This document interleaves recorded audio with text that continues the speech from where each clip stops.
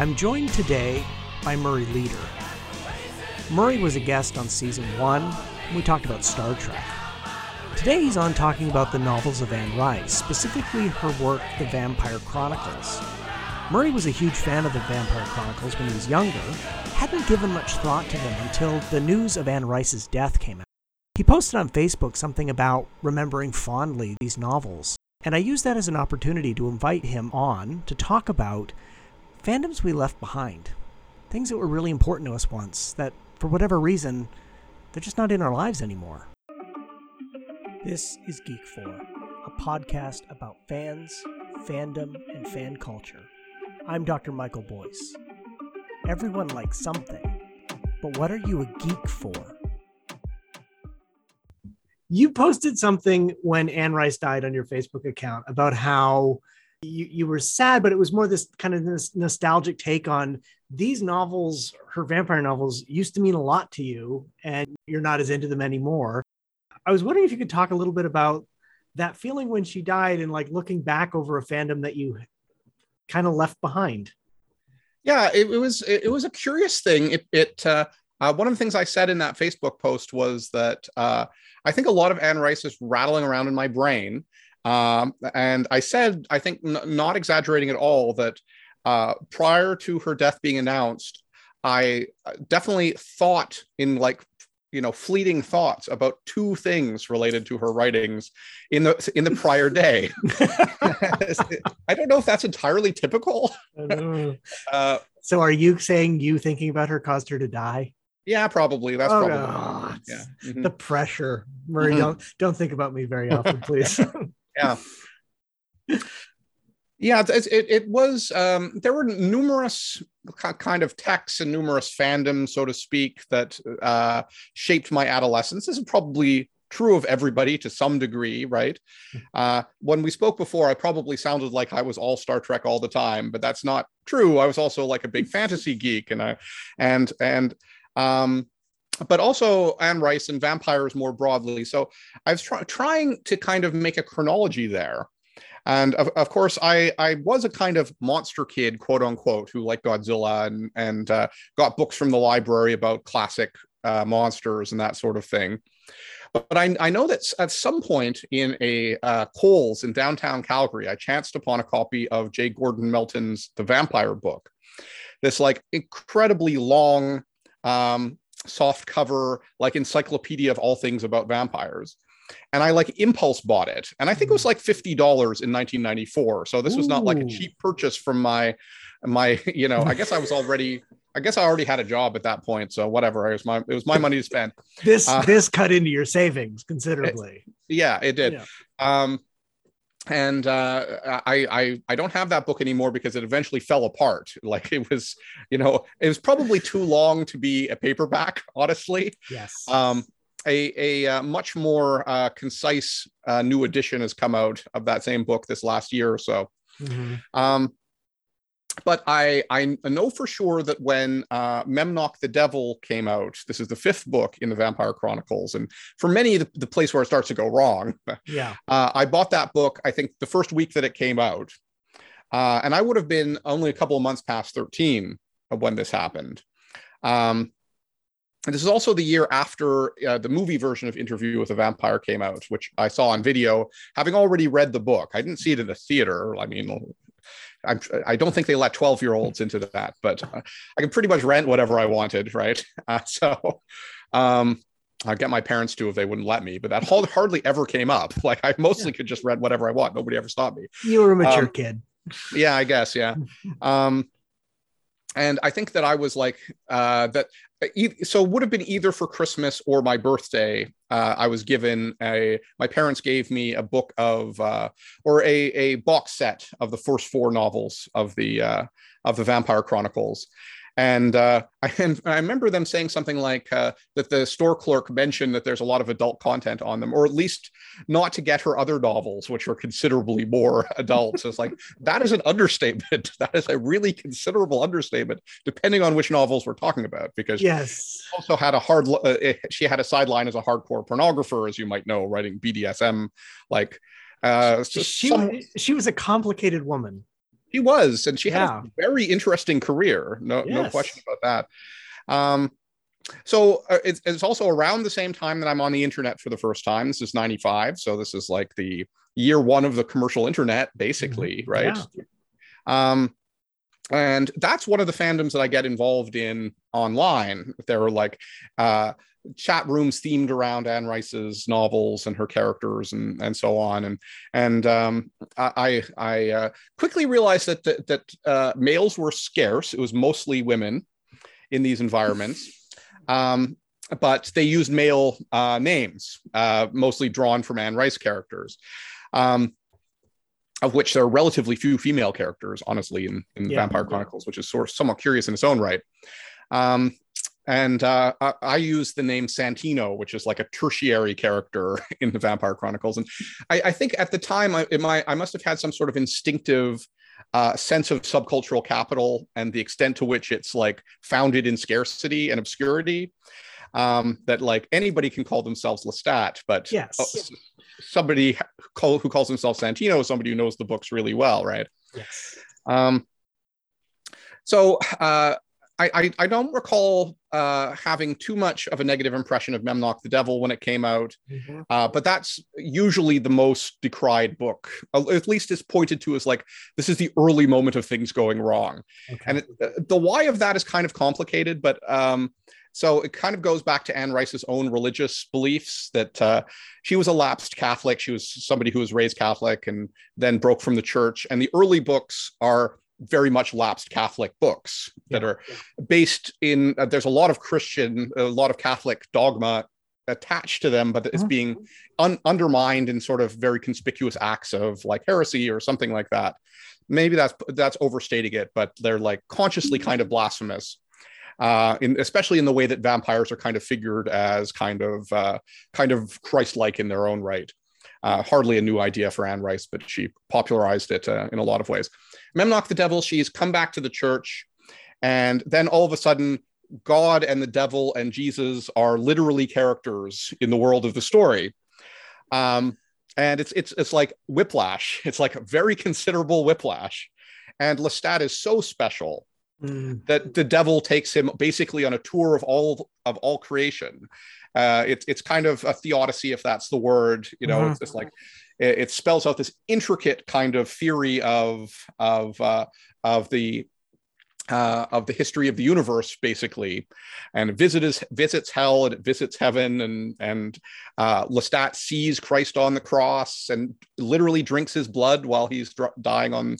It's like it's a bizarre book. And then later she leaves the church again, and it's like the events of that novel just kind of get written out. It's like never happened. Don't mention any of that, right? And that's not really the one that threw me off, honestly. It was kind of later in the series when it just seemed like every tertiary character needed to have their life story told, and even Santino. Not Santino, actually. So you kept dies. You kept your cultural cachet. I guess, yeah. Santino came back long enough to die in one of them, and Anne Rice does not kill her characters very often, right? Or if they do, they mysteriously turn up alive again, as actually happened to one of the main characters with no ultimate explanation of how that happened. But yeah, Santino does die. He gets telepathically blown up, and I think that I hate to say it, but I get the sense of Anne Rice as somebody who bought her own publicity a little too much, and for a while she was frequently kind of picking internet fights with around fan fiction and around Amazon.com reviews. She like refused to cooperate with Amazon because there are too many negative reviews. And it's like, yeah, I'm a writer too. I can understand the sting of these things, but when you happen to be a bestseller, it seems like this is easy to ignore, right? And yeah, you're making a lot of money off of this very lucrative franchise, and people forget like how lucrative that was. Like, you know, when Interview with the Vampire, the film, came out, she was regularly on like Entertainment Tonight because it was the whole controversy about whether, Tom Cruise was a good choice for Lestat. And that wasn't the best look to begin with. Yeah. So she's had this kind of like public persona of like being a contrarian and kind of setting herself up, even speaking, against her own franchise. Mm-hmm. She was a complicated woman. Then, I mean, she left and returned to the church a couple of times because like then she did the weird Jesus novels at the end near the end of her life. Yes, and for a while there, she insisted that she would never write the Vampire Chronicles again. And then later she did, and she broke with the church like presumably a final time. I mean, I don't know what the last years of her life were like. But there's a definite kind of whiplash because whatever issues she was going through in terms of religion are kind of there on the page. They all get processed through her novels, and it feels kind of indulgent after a while. Yeah. So what was it that drew you into these novels? Was it just the vampires? Like you'd kind of had that experience of the vampire book and. Mm-hmm. I think so. I mean, a lot of it, when we spoke before, I spoke about world building, and there's a lot in there. Like it provides a kind of interesting origin story for the vampire, which traces back to ancient Egypt and has this large cast of characters and hops around. Like not everyone, but most of her novels are kind of a mix of contemporary and period, and are kind of a hybrid with historical fiction, where we get like intricate portraits of this particular period in France and so on. So, and she also wrote some straight historical novels like Cry to Heaven and like Feast for All Saints as well, which I don't know if those age well at all. I've not. Maybe they age better. I don't know. Possibly. But I found that when I was in grad school, I met other people, almost all female actually, who kind of had the same experience of having been like ride or die Anne Rice fans, but everybody stopped reading her at some point. Presumably not everybody, because she continued to write books. Somebody must have been buying them, but everybody seemed to have the same experience of, I just couldn't get past this one book. I just didn't care anymore, And when she, around 2014, when she went back to the Vampire Chronicles after this lengthy hiatus and published Prince Lestat, I was like, okay, I'll read this. I got the book.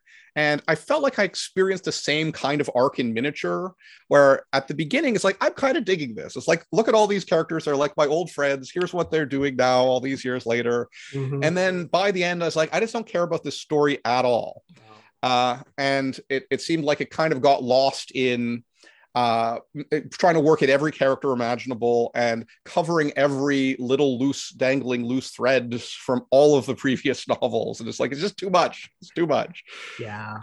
I was fascinated by the novels probably in high school. Like, I think there were only 3 or 4 out at that point. And I read them all, and this weird world. And what people forget, like vampires have kind of there's a cycle of interest in vampires, and historically, absolutely. Yeah. So like, they fall out of favor, but she really establishes stuff that becomes kind of like integral to the more recent vampire trend, like the Twilight stuff. There's definitely stuff of her vision of what vampires are like and the kind of world in like the Twilights or the True Bloods, or like, I don't know if it's just the Louisiana, because she is so connected with New Orleans. I was wondering, like, how, when you look back on Anne Rice, your experience with Prince Lestat notwithstanding, how do you see her kind of shaping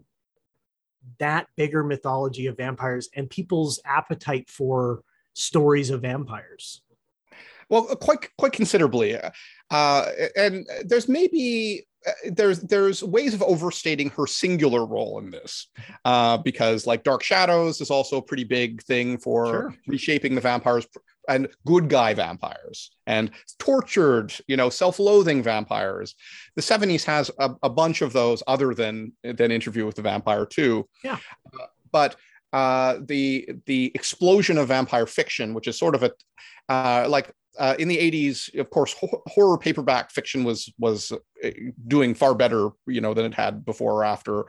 That kind of tapers off in the 90s. And Anne Rice is sort of on the edge of that, kind of between that and the historical drama. But then there's other writers like P.N. Elrod and like Chelsea Quinn Yarbrough, who are also writing good guy vampire kind of narratives on the side. And Vampire the Masquerade, the role-playing game, which has its own novel line and has its own short-lived TV spin-off, which kind of has Anne Rice envy as well, Kindred the Embraced. If people can find that on YouTube or whatever, it's a very odd little like mid-90s short-lived relic. It was produced by Aaron Spelling, so it's kind of soap opera. Yeah, it was kind of, I kind of liked it. It was there was something pleasant about it. Like the cast was pretty good, but it wasn't scary at all, like not even slightly. And I think it got canceled after like 10 episodes or something like that. It was but yeah, I mean, Anne Rice is, probably the single most influential writer of the vampire in the second half of the 20th century. I think that can be said without much controversy. And the particular dynamic that is introduced in Interview with the Vampire between Louis and Lestat as the one vampire who is tortured and self-loathing and brooding and has dark hair, and Lestat as the blonde-haired devil-may-care brat prince kind of character. Well, that's the dynamic between Angel and Spike on Buffy, and it's the dynamic between Bill and Eric on True Blood. And I arguably even earlier, that's the dynamic between the two male leads in The Lost Boys. So that influence, is keenly felt all over the place. Yeah. And that sense of historic arc to the vampire story. I mean, I see the same thing in Angel and Spike as well, like where they go back in time, you see kind of where they come from, and this sense of sweeping history, and there's almost romanticism that's connected with the idea of being a vampire. I suppose like some of the 80s vampire stuff, and I am going off the top of my head and I realize I'm speaking to an expert and that's always dangerous, but like the Lost Boys is like they're punks, there's not really that sense, or The Hunger, something like that, where it's just kind of chic and a little different, but yeah, I think she really infuses that sense of history, because that's not in Dracula, the novel, to any real extent. No. I mean, Dracula is about the past in a nebulous sort of sense, but it's a deeply contemporary novel. Like it's a Victorian novel through and through. I mean, a lot more can be said about Dracula on that front, but Dracula's backstory is given like one paragraph. We're not really all that interested in where he came from. It's just like the threat that he represents today is what matters. Yeah, Francis Ford Coppola, what are you doing? Like, and that's actually a really good example. Like, would there have been Bram Stoker's Dracula in the form that it made to the screen without Anne Rice? I wouldn't think so, honestly. Well, even like what we do in the shadows, the film and the TV series, like that is so.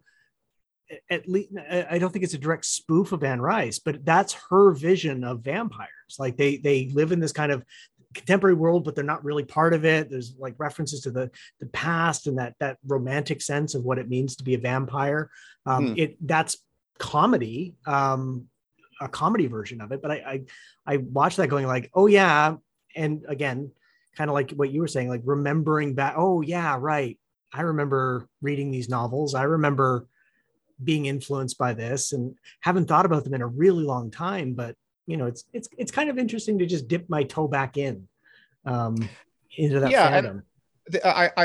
I managed to recollect a few of the Vampire Chronicles novels through local free mini libraries, and I've read enough to like. She's a very talented writer. Like she can put together words very effectively. She's quite good at description. Yeah, and historical periods really come to life in her prose. Like she was a very gifted writer. There's no question about that. And people forget how prolific, setting aside the Vampire Chronicles, she wrote a lot. that were not the Vampire Chronicles. And people just tend to, and I bet most people could only name like a couple of the Vampire Couple titles because that's become the thing. Interview the Vampire.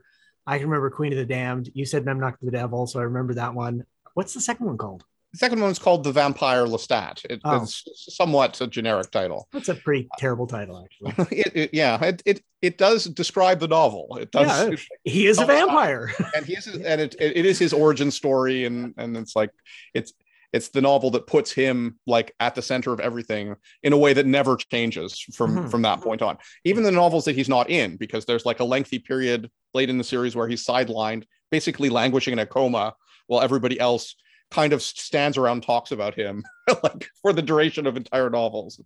It's a good example of a side character in the first book who swiftly becomes the central character. Yes. And there's just no looking back after that point. And it should be said too, like you've used the word romanticism, which I think is quite apt for describing Anne Rice's style. And maybe that's what appealed to me when I was 12 and 13 as well. It's like, there's lots of soaring emotions. I want to wear a cape. Yeah. No, it's curious to me, like looking back on it, just how, I did not get into the internet fan culture, but I can imagine, I mean, seeing little bits, through studies of like fan cultures now, things like the Twilight series or things like that people really get into. I could only imagine in those infant days of the internet, how people were responding to this stuff and finding connections and meeting people to share their love of this world. You must have been so popular being Santino. Yeah, well, I don't even know if Santino was the first one I used, honestly, but the chat rooms were sort of half role play and half not. It was kind of an odd dynamic, you know. Ooh, that's a little uncomfortable, but hey, to each his own. Yeah. So I mean, now that Anne Rice has shuffled off this mortal coil, inevitably the questions about longevity, about influence, about her place in kind of literary history. Where do you see her standing? Yeah, I remember that I was teaching a class. It was like a mini class about at Carleton. They had these where high school kids of various ages would come for like a taste of university life, and I did a couple of those on like horror, a couple of successive years. This is a while back now, like around 10, 12 years ago. And I remember at one point when we were talking about vampires, talking about Anne Rice, and just nobody seemed to know what I was talking about. So I asked, who here has heard of Anne Rice? Who here has heard of Interview with the Vampire? Not a hand, Oh, wow. Now, admittedly, these were pretty young people, but it does seem like her cultural register has diminished considerably. And maybe Twilight kind of just picked it up and ran with it, and that's like that filled the niche that the Vampire Chronicles previously held. I think that this forthcoming Interview with the Vampire TV series, which was in development hell for quite a long time from the sounds of things, should prove pretty interesting. And just what we've heard so far is that like a number of characters have been cast with Black actors who are not Black characters. In fact, the Vampire Chronicles are quite white. Other than the ancient Egyptian characters, like virtually every character of substance is either a white European or American. Mm-hmm. So I think that's probably a quite good idea, Yeah. I definitely think that that's a good choice, and Louis is being played by the fellow who played Grey Worm on Game of Thrones, which seems like pretty good casting to me. Yeah, that seems really good, actually. I wonder, like when the film came out, those kind of HBO large premium shows weren't an option, but perhaps given the scopes of the novels and where they go, that would have been a much better thing than a film. That's for sure. There's kind of interesting history, like Interview with the Vampire, the movie Interview with the Vampire, I think holds up pretty well. Like it's a lavish, expensive production. Yeah. Some of the casting choices are better than others, admittedly. But I will say we could go back to that point about like Anne Rice publicly being upset that Tom Cruise was cast as Lestat. But then the publicity value of her ultimately endorsing his performance was all the greater. Mm-hmm. And I remember that the video release started with a little little thing of her saying basically like, I wasn't sure if I'd like Tom Cruise in this part, but I did. And also here's my new book. Like basically it was, and I can't think of the author of a source text being featured in that way. It really does speak to the cultural prominence that she enjoyed. The only comparable thing I can think of without the plug and attempt to sell a new book, what's his name? Lee Childs, who does the Reacher series. Mm-hmm. And it's actually around Tom Cruise too. Yeah. Tom Cruise was cast as Reacher. Reacher in the novels is like 6'4" and 300 pounds of muscle. Doesn't look like Tom Cruise at all. And then there's now a new, I think it's Amazon Prime. It's quite good actually. And the guy looks like more Reacher. And Lee Childs has done interviews saying like, I like Tom Cruise. He was a really nice guy, but like the fans kept saying he doesn't look like Reacher. That's the only example I can think of where the author of a source material has spoken so much into the casting. He was not as negative as she was. But yeah, it's a really curious position to take, because then it begs, craftily, it begs her input on every other casting choice. Like, well, did you like this one? Did you like this one? It keeps her relevant. And given how inconsistent she was over the years in terms of her positions and beliefs and all that, she was endlessly fascinating. Yeah, and so then the other novel that got adapted was Queen of the Damned. Like somehow it hopped from the first to the third novel, which was a terrible film. It was a terrible film, and it sort of tries to adapt elements of the second and third novel at the same time. It's deeply campy. Like it went for a very different vibe. Yeah. And apparently, like the reason why they made it is that it was like the rights were going to lapse back to her as like a use it or lose it kind of situation. And my recollection was that she didn't say anything to condemn it, but wasn't particularly out there praising it either. Yeah, it wasn't anywhere near the lavishness of Interview with the Vampire. Like I don't think it was straight to video, but it was pretty darn close. So asking her or her even offering an opinion on it probably didn't really matter. But yeah. So gonna go back and read Interview with the Vampire again? I think that I probably should. Yeah. There are many of her novels that I'm not inclined to reread. But actually, you alluded to her other series, like the Mayfair Witches series. I also liked a lot. It wasn't quite my thing, but I also, I enjoyed at least the first two books in that novel, in that series, quite a lot. The Witching Hour and Lasher. Third one is odd, and it doesn't quite stick the ending, I don't think. But I think if I were to offer like an overarching criticism of Anne Rice, it's not knowing when to move on. It's she continues on too long. That's really, I think that was true of the Vampire Chronicles and the other series of hers that I'm aware of, is that she didn't end them properly.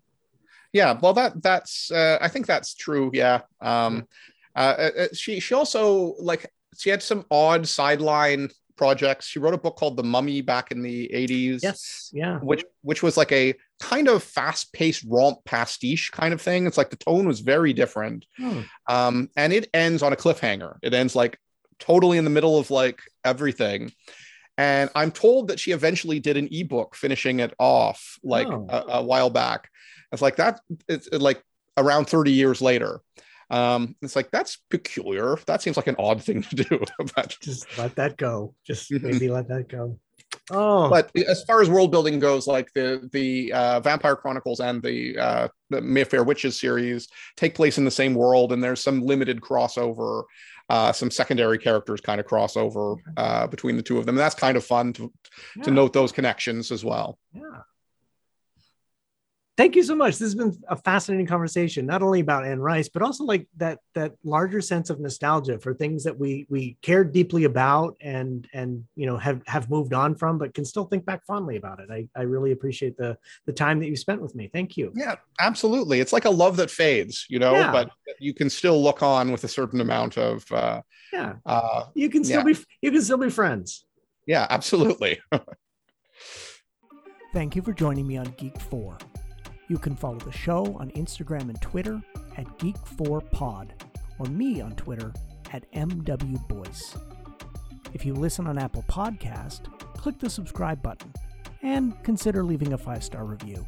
Be sure to join us next time when we learn what someone else is a geek for.